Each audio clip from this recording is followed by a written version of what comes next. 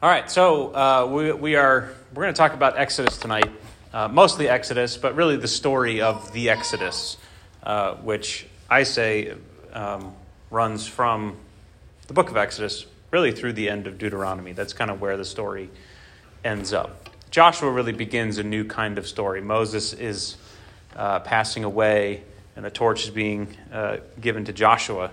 So this is kind of the second big chapter in our review. And just to recap last week, we talked about Genesis, but so much is covered in Genesis. In fact, the first 3 chapters of Genesis really contain, I would say, in embryonic form, all the big themes of the story. And every part of the story, you can look back to Genesis 1, 2, or 3 and find what's being replayed and reworked. So just to recap, so Genesis 1 through 3 really are the foundation for everything. God created the heavens and the earth. God created a place. He planted a garden. He put man in the garden to work it and to keep it. He gave instructions. He would himself converse with mankind in the garden. God creates a good place to share with his children, you could say. And they are his image. They are to reproduce who he is in the earth. And that is to fill the earth with blessing, good things. And God said, this is very good after he created man. Everything that he created was good, and mankind was very good. So they were supposed to be fruitful and multiply. That was the mandate that was given to them. As they cultivated the garden in conjunction with God, he would come down, he would walk with them. And one of the first and only glimpses of this in action that we have are Adam and God discussing what to name the animals. What an awesome picture. All right, Adam, what do you want to call this? Father, son, in the shop, discussing the naming of things. Where are we gonna put this? What are we gonna call this? How are we gonna set this place up? And they're doing it together, right? And the Father's giving the Son say in the matter, right? Whatever the man would call the things, that's what it would be called. God says, all right, good. So it's a beautiful picture, but it's very short-lived. But he would come down, he would walk with them, and in doing so, the glory of God would multiply. That was supposed to happen. It was supposed to start there, right? And it was supposed to grow and grow and grow and grow. However, man and woman chose independence and disobedience under the false pretense that independence and disobedience would make them like God. And there's just deep irony all through that. Satan twists God's words. He says that they are going to really keep mankind in their place. That was not God's heart at all. Right? God's heart was to give the earth over to mankind, to teach him how to do it, and to watch him work, and to work with him. And Satan says, you know what? God doesn't want you to eat of this tree because he wants it for himself. He wants to remain different. And he wants you to be man and him to be God and to keep it separate. So they find themselves cast out of the place that God had created for them to live and dwell with them in. And not only cast out, but the door's locked behind them. And there are angelic flaming sword sentries posted so they can't get back in. They are not allowed back into the place that God created for them. And there's this, I didn't read this last week, but it's highly important in Genesis 3.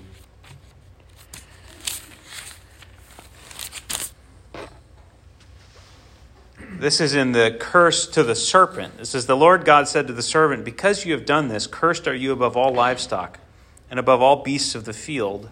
On your belly you shall go, and dust you shall eat all the days of your life. I will put enmity between you and the woman, between your offspring and her offspring. He shall bruise your head, and you shall bruise his heel. It's a cryptic saying, but as time goes on, what that means starts to crystallize. And it means that there is going to be someone of the offspring of Eve, a man, who eventually triumphs over the serpent and the deception that they listened to and that got them off of their God-given course. So outside the garden, we saw last week, outside the garden, life is terrible.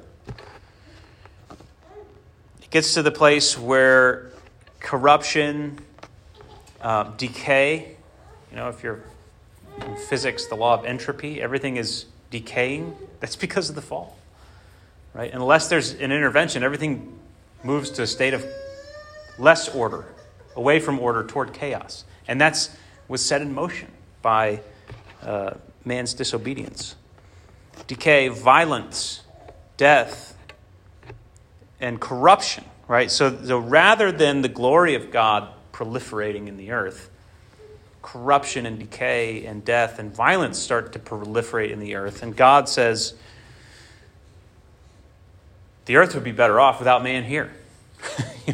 We created this for him and gave him a job to do. Well, he's done the exact opposite of what he was supposed to do. And now the earth itself is groaning under the weight of this corruption. We need to cleanse it and get rid of this and renew it. So that he sends the flood, but he picks a man, and this Adam or Noah becomes sort of a new Adam. He tells Noah, be fruitful, multiply. I'm starting with you. You're righteous. You're listening to me. You're somewhat doing it the way that I say. Although, as we see, after the flood, Noah himself goes astray. He does something that's unrighteous. But he tells him to be fruitful and multiply. And so the sons of Noah begin to fill the earth. And the earth becomes full of people once again. But, just like it happened before the flood, the ambitions of mankind are not to glorify God. They're not to walk with him and cultivate the earth and bring forth life and teeming fruitfulness. Their ambitions are different. Their ambitions are to build a city and a tower that reaches the heavens and to make a name for ourselves. We want our name. We want to leave a legacy for us. We don't want to create a legacy for God. We want to create a legacy for us. And so God again says, this is not what the earth was created for. You're going to destroy it unless I intervene. And so it's really both the flood and the confusion at Babel are really acts of God's mercy on the earth. Right? It would become destroyed if God didn't step in and right the ship. So that leads us up to Abraham. But to this point, we constantly see God intervening on man's behalf and desiring, he never stopped wanting to walk with man and to do what he created man to do. But the other thing that we see is what God tells Cain. He says in chapter 4, he says, the Lord said to Cain, why are you angry? Why is your face fallen? If you do well, will you not be accepted? And if you do not do well, sin is crouching at the door. Satan's right there around the corner. It's close by. Its desire is for you. And man, do we see that played out all through the beginning of Genesis. That sin wants to get its way into the earth. Satan wants to corrupt what God created for good. And so God called, the rest of Genesis is about God's walk with Abraham. He says, he doesn't say, be fruitful and multiply. What's he say? He says, I will make you fruitful. I will multiply you. Okay, so God starts sort of a new thing where he says, all right, you stick with me. And though it's impossible for you, if you're with me, I'm going to make it happen. As long as you're walking with me, as long as you're trusting me. And that was the big thing that Abraham learned. That is, as long as he trusted God, God was able to make him the kind of man that every man was created to be. One who trusts God, one who obeys God, and one through whose life blessing comes into the earth. Not corruption, not decay, not murder, not violence, but blessing, which is what God had filled the earth with in the garden. So God calls Abraham to walk with him. And all the way back in chapter 15, Genesis 15, we have really the preface to the chapter of the story tonight. Chapter 15 says this: As the sun was going down, a deep sleep fell on Abram. And behold, dreadful and great darkness fell upon him. Then the Lord said to him, Know for certain that your offspring will be sojourners in a land that is not theirs, and will be servants there, and they will be afflicted for 400 years. But I will bring judgment on the nation that they serve, and afterwards they shall come out with great possessions. As for yourself, you shall go to your fathers in peace. You shall be buried in a good old age, and they shall come back here. Right? God had promised Abram the land of Canaan. He said, they will come back into the land in the fourth generation, for the iniquity of the Amorites is not yet complete. Now that's a really loaded sentence there. And there's a lot we could say about that. But the Amorites, you could lump them under just general mankind, right? The kind of mankind that's corrupting the earth. He says, I'm working with them. I see what they're doing. They're polluting this land. My ultimate goal is to replace them in this part of the land, to replace them with you, so that rather than the iniquity that they're bringing into the earth in this portion of land, you are going to come and walk with me, and your people are going to do things the way that I command them, and we're going to have a piece of land here where the people who walk with me live, and in that piece of land, there's going to be blessing, there's going to be my presence, okay? And this was the goal. This was what God wanted to do. But he also was waiting until the time that the iniquity of the Amorites was complete. So, he says, to your offspring I give this land, but you're going to go out and be enslaved in a foreign territory, foreign country, but then I'm going to come and bring you back here. All right, so we end the book of Genesis, and they're in Egypt. They go down to Egypt, but they're not enslaved. In fact, Joseph he's a head honcho in Egypt, right? And he's actually been part of the relief effort for this famine that he interpreted in Pharaoh's dream, that 7 years of famine was coming, a severe famine. So in the 7 years leading up to that, he prepared, he stockpiled, and he is now the guy that people come to for relief. And so his family ends up coming down for food during this famine, and they have this great reunion there in Egypt. Eventually he convinces them to move and relocate their whole family, which is 70 strong at this point, down into Egypt, and he gives them a great place in Goshen, and that's where the story picks up in Exodus 1.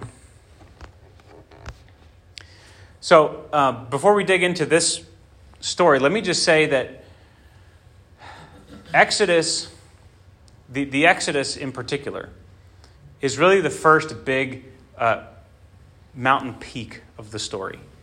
It's kind of literally a mountain peak, Mount Sinai.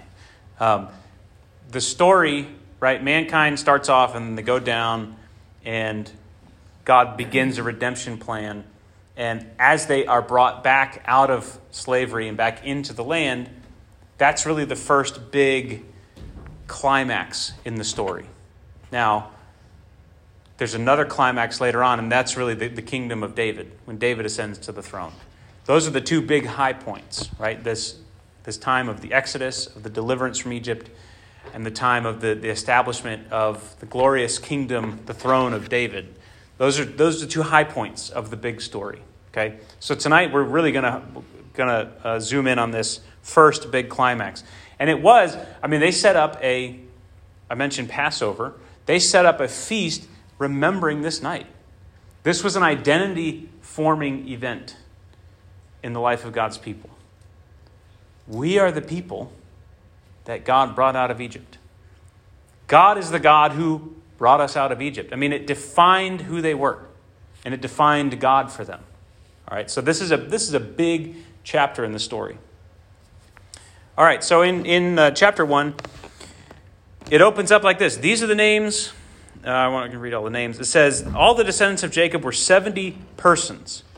Joseph was already in Egypt. Then Joseph died, and all his brothers and all that generation. But the people of Israel were fruitful and increased greatly because they're God's people, because that's his plan. They're not in the land, but they're still God's people, and they are blessed. And there's this great details about how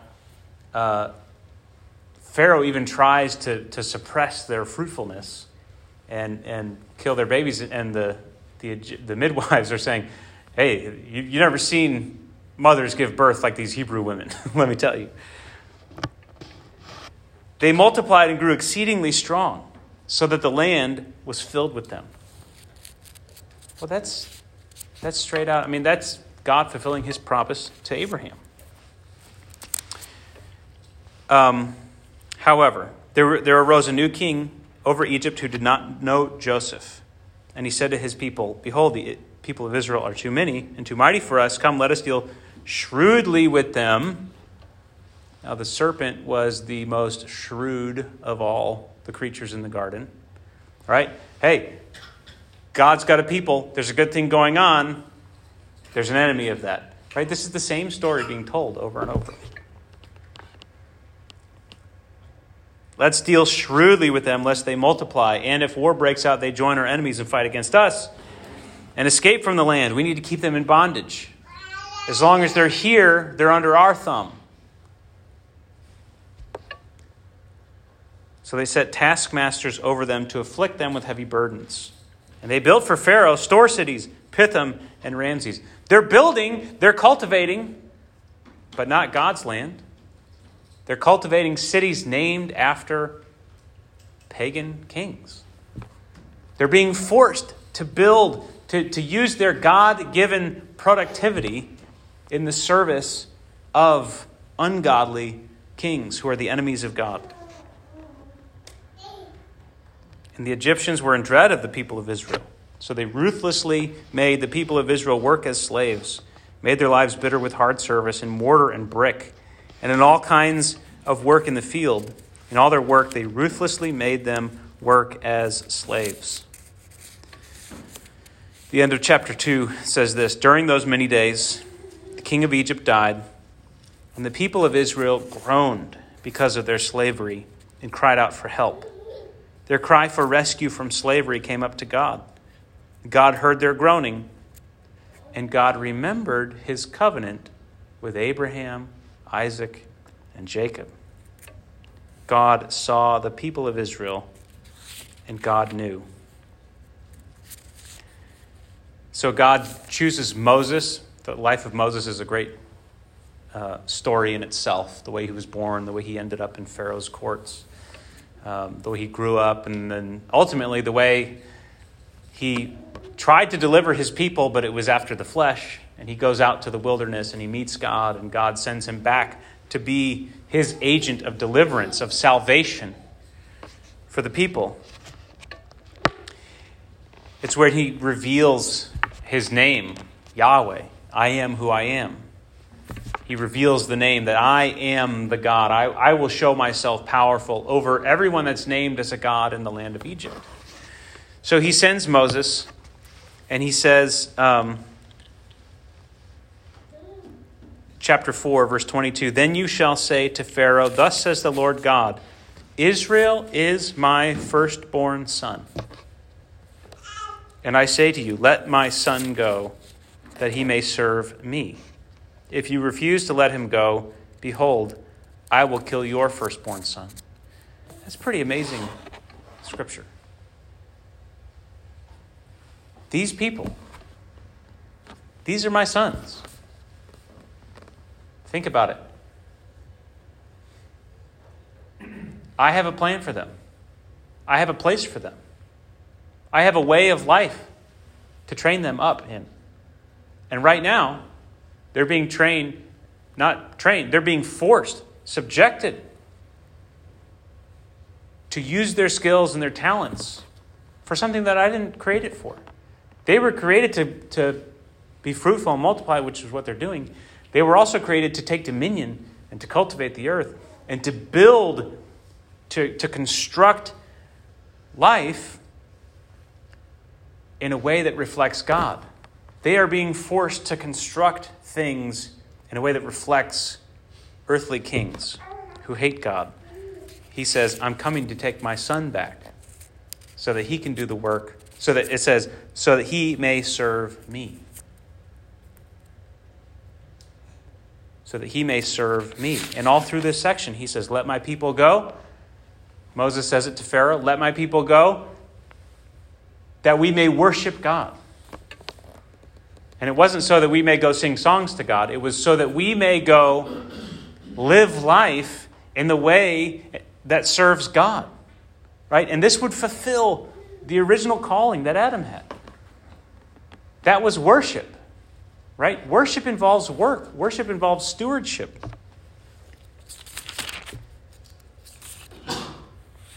So God sends plagues on Egypt. Pharaoh does not want to let them go. There's a great struggle. But God systematically dismantles every claim to power that Egypt had. He goes on down through the line. And that's really what the 10 plagues are a demonstration of. God's complete and total triumph over every supposed god of Egypt. The second to last plague is darkness. Right? The great sun god. I'm even more powerful than the sun. The sun is subject to me. I made it. I put it there. But then he says, and Pharaoh himself. Right? You've probably heard what the pyramids represent. The pyramids represent, Pharaoh is at the top, and there's an invisible pyramid coming from the heavens down. And Pharaoh is where the heavens and the earth meet, is where the divine and the human meet. Right? That's why Pharaoh was seen as a god. And God triumphs over everything. The sun god, and you know what? The God-man himself. I have power over him. I can bring him to his knees. Watch me do it. So God triumphs over the powers of the enslaving nation. And he brings his people out. He says that we're going back to the land that I gave you. And there's this wonderful unity to the story because they're going up in chapter 13. It says, verse 18, God led the people round by the way of the wilderness toward the Red Sea, and the people of Israel went up out of the land of Egypt equipped for battle. Moses took the bones of Joseph with him. It ties it back to that 400 years before. These people were there, but this was not their home. He took the bones of Joseph with him, for Joseph had made the sons of Israel solemnly swear, saying, God will surely visit you, and you shall carry up my bones with you from here. Which, by the way, Hebrews mentions that about Joseph as his claim to faith. By faith, Joseph said, guys, take my bones with you when you go. He was so sure that God was going to fulfill his promise that they carried as a family. That he's going to come, like he told Abraham, he's going to come and take us up out of this land and bring us back into the land that he promised us. So they get to the Red Sea, and this is really, really cool. Verse 21, Moses stretched out his hand over the sea, and the Lord drove the sea back by a strong east wind all night and made the sea dry land, and the waters were divided. Well, that's what God did when he created the earth. The Spirit of God was hovering over the waters, and he divided the waters, and he made dry land and water. What's happening here? A new creation. We're coming out of we're going back into the land. And my first order of business is to recreate everything. And so as the people of Israel cross the Red Sea, they're entering into a new creation. This is why baptism corresponds to this. Every time there's a burial in the water and raising back up, and the Spirit's there, right? This is a new creation, a resurrection that's happening. And then the water covers over the Egyptians and all the filth and the corrupting influence that they represented. Right? This is like the waters of the flood. So he creates, brings his people through, and then covers over Egypt with the waters. It says, the waters returned and covered the chariots and the horsemen. All the host of Pharaoh that had followed them into the sea, not one of them remained. Israel saw the great power that the Lord used against the Egyptians. So the people feared the Lord, and they believed in the Lord and in his servant Moses. They come through. Chapter 19 is a really significant chapter. And God says this. Moses goes up to the mountain, Mount Sinai. The Lord called to him out of the mountain, saying, "Thus you shall say to the house of Jacob, and tell the people of Israel, you yourselves have seen what I did to the Egyptians, how I bore you on eagle's wings and brought you to myself. Now, therefore," now, we're here. Adam, Eve, in the garden. "Now, therefore, if you will indeed obey my voice and keep my covenant, you shall be my treasured possession among all peoples. You will be the crown jewel of creation, like Adam and Eve were.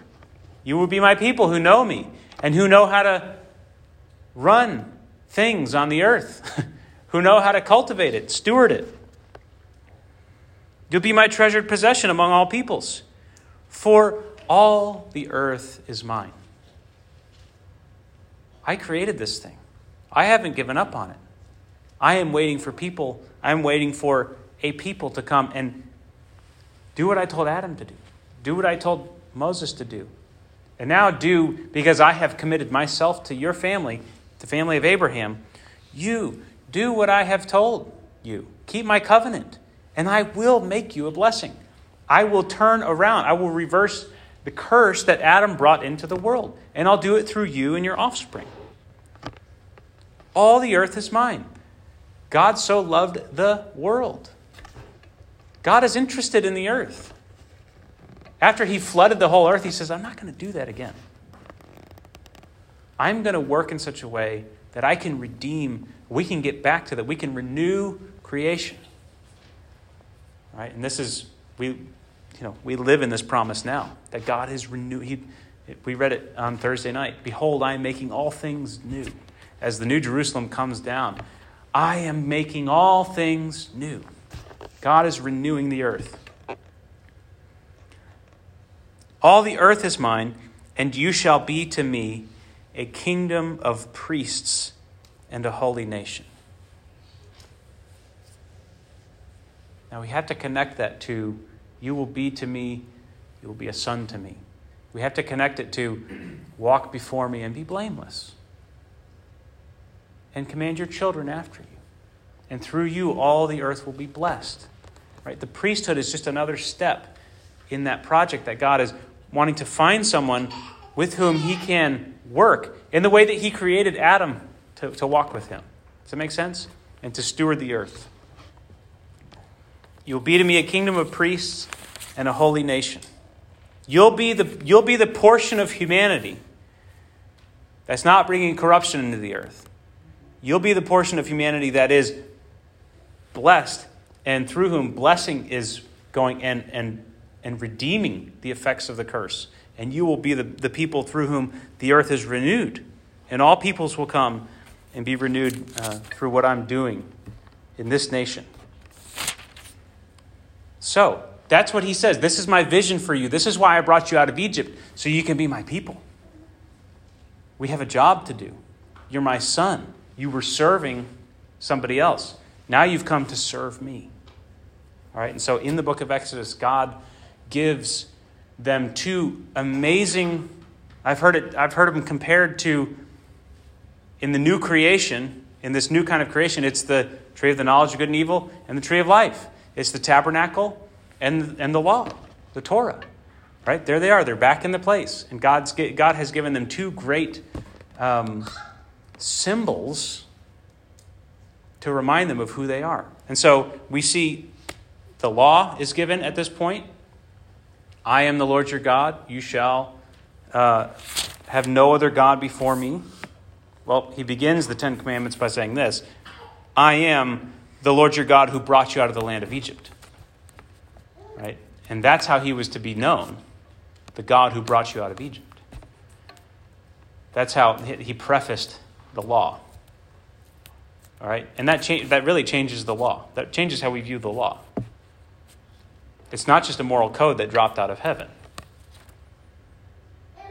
It's the way that the one who delivered us from bondage says is the best way to live.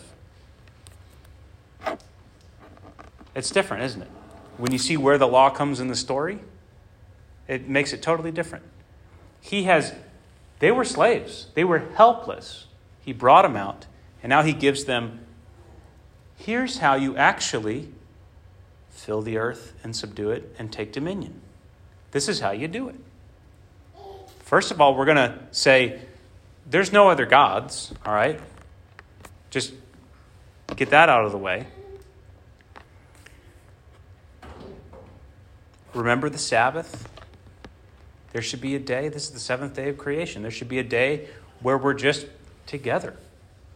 And we're ceasing from work. The work's great. But you were created to dwell with me. You were created in my image. And we need a day where we just are together. And we are restored and recreated. Honor your father and mother. Don't murder. Don't commit adultery. Don't steal. These are all things that bring corruption into the earth. These are all the reasons why this is a terrible place now. So let's stop that. That doesn't belong in the garden, right? We're back in the garden now. Okay? So he gives them the word, the law, and he gives them the tabernacle, which ends up being sort of it's a microcosm of the nation, right? And he establishes the priesthood as really a picture of what the nation of Israel should be on behalf of the world. So here's this place, guys, and this is a perfect place. It's a holy place. And it's where I'm going to come, and because it's holy, I can come down. It's holy in the way that the garden originally was. I can come down and I can meet with you here. I can speak with you. My presence can be in this tabernacle because it's holy. And because these priests are ensuring the holiness of this space. And so now I'm coming down and I am meeting with you in the same way that I came down in the cool of the day in the garden and walked with Adam.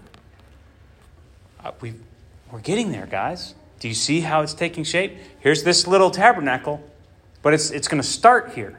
And you need to learn how this goes. And the tabernacle is full of garden imagery, right? There's a curtain between and the curtain is full of pomegranates and there's also imagery of cherubim, right, guarding the garden. Right? There are very particular stipulations for entering into the tabernacle. There are angels posted at the Garden of Eden so that they can't just waltz right in with all of their corruption. Right?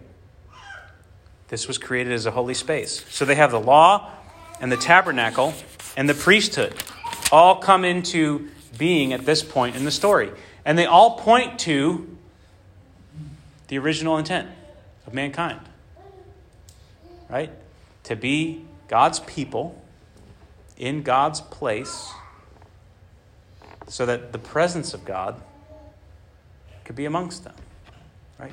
Those things just keep coming up over and over and over in the story.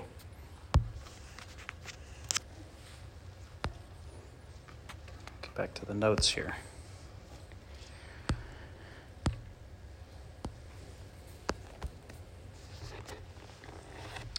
Unfortunately, there's a second garden, but there's also a second fall.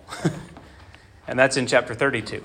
And Moses is up on the mountain receiving the pattern for the tabernacle and receiving the word on how to live, how to fill the earth, how to take dominion and steward things according to what will bring God the most glory and in line with the way that he created them. While Moses is up there, the people make gods for themselves and they worship. And Moses comes back down and he sees it all and he goes, this is what we left. This is what we just got saved from. And Moses says, Lord, what are the Egyptians going to say? I mean, you just showed how powerful you were and how much you triumphed. And what are the nations of the earth going to say? Because we're no different. We're supposed to be this special people. We're the God. We have the God who brought us out of Egypt. And he says, why should the Egyptians say with evil intent did he bring them out, to kill them in the mountains and to consume them from the face of the earth? Remember Abraham, Isaac, and Israel, your servants.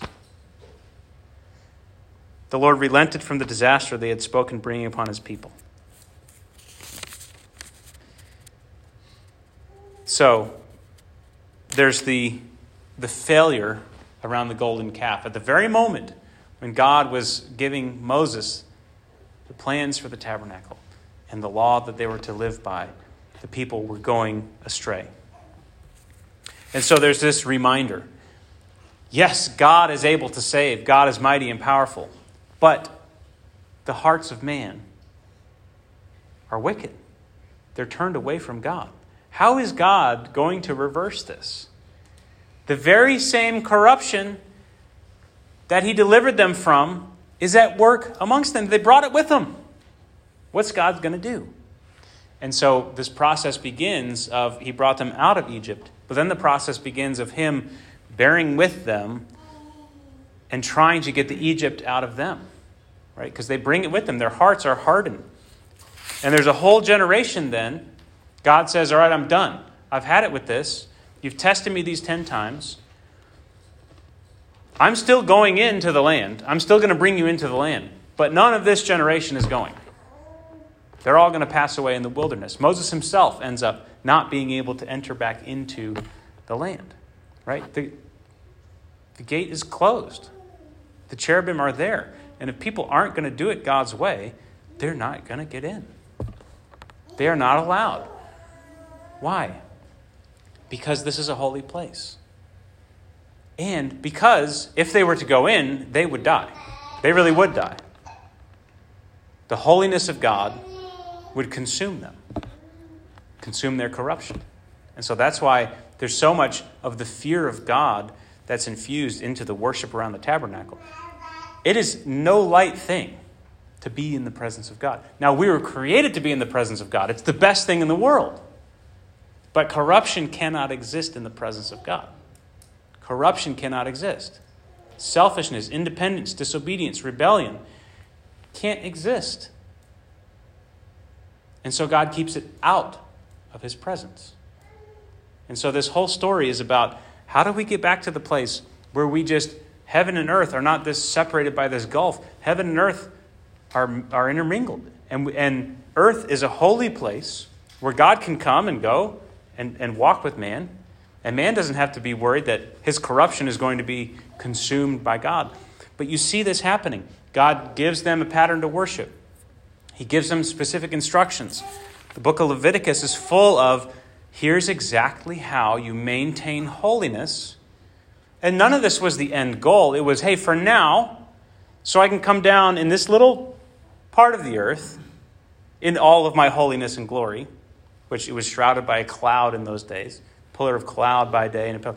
I can come down and I can talk with you if you show me that you're going to do it according to my will. If you show me that your heart is not independent, but it's soft and receptive, and if you really are going to listen to me and trust me, well, then I'll come and meet with you here. And it was never supposed to only stay in the tabernacle. Right? This is what the gospel really throws the cover off of all that. That it's in Jesus, but it's in the church. And in the church, it's filling the whole earth. But Leviticus is very specific. But there's this story right in the middle of Leviticus where people started being a little flippant with the holiness of God. God consumes them. Aaron's sons. He consumes them. He's reminding them that it is no light thing to corrupt what God created for good. And as long as you are doing what seems best to you, you're no better than those two that I kicked out of the garden in the first place. They thought they knew better. They thought that I was a certain way that I wasn't. They thought that I was hindering them or keeping them or just had all these persnickety preferences that were flippant and didn't really have anything behind. No. No, they were totally wrong. They were deceived. So clean and unclean, holy and profane. The Lord is holy. You will be holy as the Lord God is holy. So this whole idea of holiness comes in. But what holiness is just God opposed to the corruption of mankind. God needs to separate the two. He says, this corruption came in. It never should have come in. We have to keep that out. Let me show you how. So then that brings us to Deuteronomy. And in Deuteronomy, it's really a group of 3 sermons, 3 long sermons. And Moses recounts the journey up to this point. Then he clarifies what's the heart of the law, what is the heart, and why does God want us to live this way? And Deuteronomy really, you could say the whole book is about getting to the heart of the law and getting the law in our hearts. That's what Deuteronomy is all about. What is God really saying about the way we should live? And how can we get that deep inside of us as we enter into the land? Because we don't want to get kicked out again. We know what happens when we bring corruption into the mix. And so how can we get the law in our hearts? And so Deuteronomy ends with this renewal of the covenant as the new generation prepares to go in. And a crystal clear listing of the stipulations of the covenant. These are all the conditions, right? And it's the last several chapters of Deuteronomy, and God says, if you do this, blessing will come. If you do this, curse will come. Ultimately, if you do this, you're going to get kicked out again. And he says it in no uncertain terms, and that's important because when we get to the next several chapters, especially after the high mark of David, and as the monarchy begins to divide and splinter and become more and more idolatrous and wicked, the prophets come in to remind people, you know what God said. And so you know what he's about to do. You're about to be taken away out of the land again. All right? Okay, so that kind of catches us up to, that really gets us through the Pentateuch, the first 5 books of Moses. And so next week we'll talk about the conquest of the land. Seems good, right? It's just kind of like when they come out of Egypt, seems great. But then there's all these undercurrents of grumbling and complaining, of we want to go back to Egypt, of we don't really trust God's leadership. Who is this Moses guy? And that gets them, it stalls the plan. Right? It doesn't get them cast back into Egypt, but it stalls the project. The project moves forward in the next generation. But again, they run up against, in the generations immediately after Joshua, and this is what the book of Judges is about, they run up against, they're not quite getting it. They're not being the people that God desired for them to be. There are moments where a person or two really gets it and is able to bring blessing and deliverance to the people. But for the most part, it's this downward cycle. Then we get really into the depths of darkness, and then we begin the story of Samuel, David, back up to that high point of the golden age of the monarchy. All right, so that's where we're headed. Does this make sense? Kind of the big strands that we're watching. God has a people. He wants to put them in a place so that he can be with them in his presence. Right? Really, those are the things that Story Bible points out. Kind of 2 big thoughts that I hope that we take away from tonight. As we're tracking through the story, up to this point, I think there are 3 fundamental identity-shaping ways to know God in the story. The first one is that he's the maker of heaven and earth. He's the creator. That's really what Genesis is about. I created this thing. I have a vision for it, and I'm committed to it 100%. God is the maker of heaven and earth. Also included in that is that he's not subject to, like the other gods, he's not subject to created things. He stands outside of the created order. And so he's not subject to the corruption or the capriciousness or the, anything else that anything under the sun is subject to. God's not subject to any of that. He has remained holy. the whole time. He is the maker of heaven and earth. The second big picture identity of God is that he's the God of Abraham, Isaac, and Jacob. Okay, so he's the God who created heaven and earth, and he's the God who chose Abraham and has remained faithful to Abraham.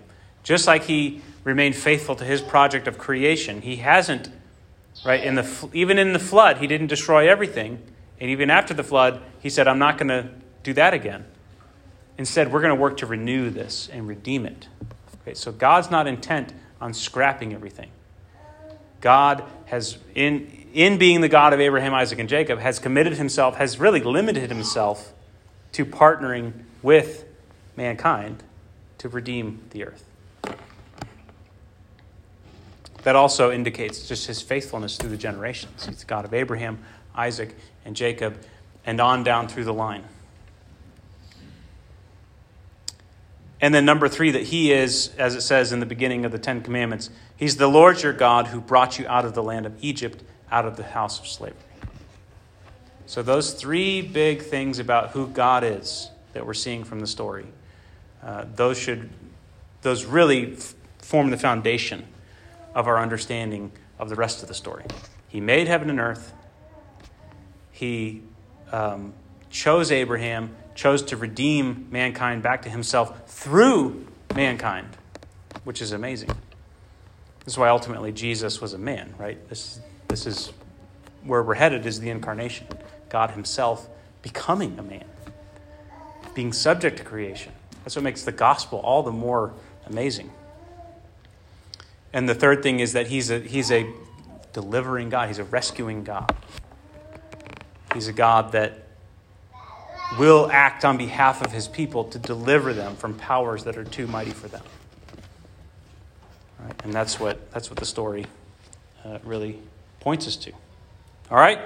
So, like we said, Passover is a remembrance of the God who brought them out of Egypt. For us, this meal is a remembrance of the God who delivered us from the power of evil. The God who, by his own body and blood, made it possible for us to come back into his presence. And so with these big picture themes kind of really fresh in our mind, let's come to the table and let's remember that God has saved us. He's delivered us and he's brought us to himself, and we are his people. He delivered us so that we would serve him, so that we would live in the way that he created us to live. Amen? All right. I'll pray, and then we can just end with this. And you have a song, maybe? All right. So we'll come up, and you can just take it back to your seat and eat, and then we'll just close with worship together. Amen? All right.